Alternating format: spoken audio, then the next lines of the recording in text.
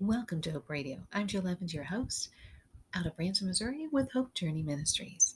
Now, we have been working on a series called Praying for Our Children, and this is our final day 7 before we start our next 7 days praying for our communities.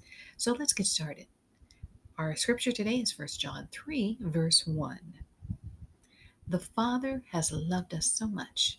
He loved us so much that we are called children of God, and we really are His children. But the people in the world do not understand that. We are God's children because they have not known Him. That again was 1 John 3, verse 1. I believe we can all think about a newborn baby and find the in our own hearts and see how innocent they truly are. I remember when I had my children, I was still in the hospital and said, "This is the closest I have physically been to God. Now, I hope I do not mess this up." I know that's kind of funny, but so true. We know that moving forward, our influence, our style of parenting, and all the decisions we make on their behalf truly shapes that little life into who they are and who they will ultimately become. Of course, we haven't factored in how the world can influence them as well. It's so exciting and scary all at the same time. When I read the scripture, I kind of picture God saying, "When I brought Jill into this world, she was innocent. And now I see how the world has influenced her." Ouch. But it has. We're human. That is what happens. We are a product of our environment. We make decisions. We have free will. We make poor decisions. We make good decisions. We go this way when we really should have gone that way. Wow. It's kind of hard to picture that. That probably I've not lived a life completely in the way that God has called me to. See, God creates us and He has a purpose for us, but He is still our Father. He knows what is ahead in our lives.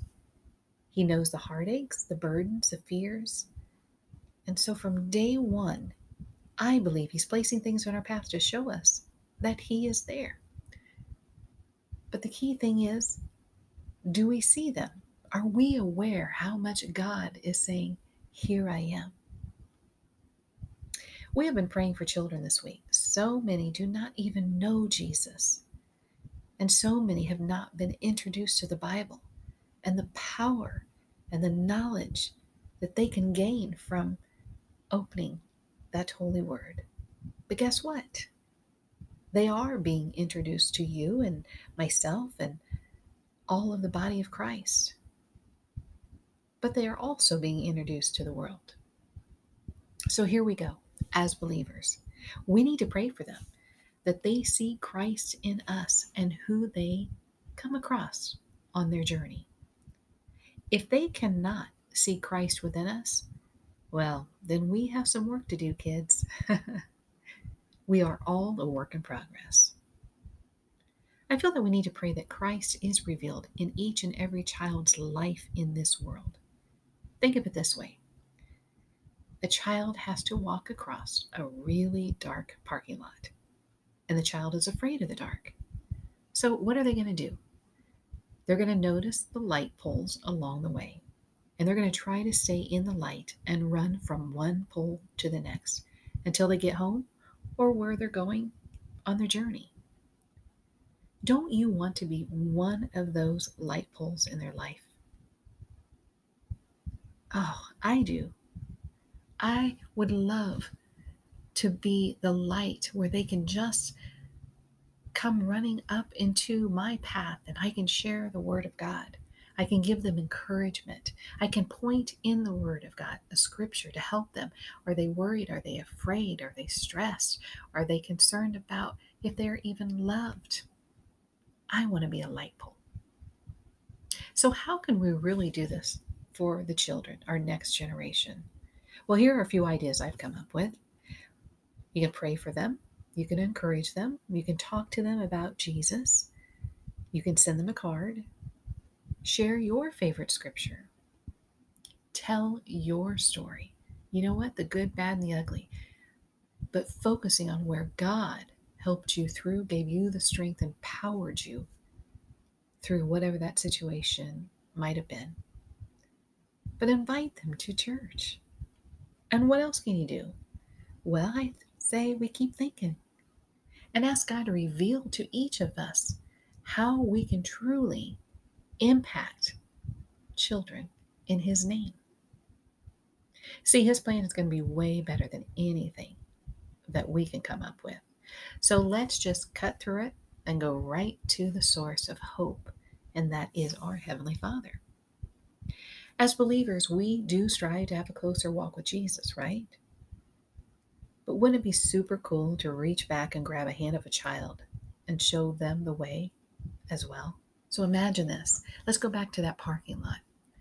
And it's dark, and you see just light poles every so often. And you're afraid because you can't see all the corners of that parking lot and what could be there. And so what do we do as believers? We call upon Christ to walk with us. There's that old good song, Just a Closer Walk with Thee. And so we do that, or at least I hope we do that each time. So imagine we grab a hold of Jesus, His hand, and we begin to take those steps onto the parking lot. But all of a sudden, over our right shoulder, we see a child who's standing on the edge of the parking lot. They too need to cross, but they're afraid. How about we reach back and grab their hand, continue to hold on to Jesus, and continue to walk together? So our role is to truly pray for children and help them cross those dark paths, give them the reminder, the resource, the confidence to know that their Lord is right there for them. And when we do pray, it shouldn't be a burden like, oh yeah, I need to pray. It should be looked upon as an honor because our prayers can make a difference. You know, we may not see the results, but trust me, prayer works. I am sure there's someone who's been praying for you sometime in your life. I know they've prayed for me sometime in my life. And I know without a doubt that that prayer made a difference and maybe helped me from stepping off the path that was intended for me to be on. I hope you have enjoyed taking a focus and praying for our children this week. Thank you for listening to Hope Radio. I'm Jill Evans, your host. And remember, always be a blessing to others.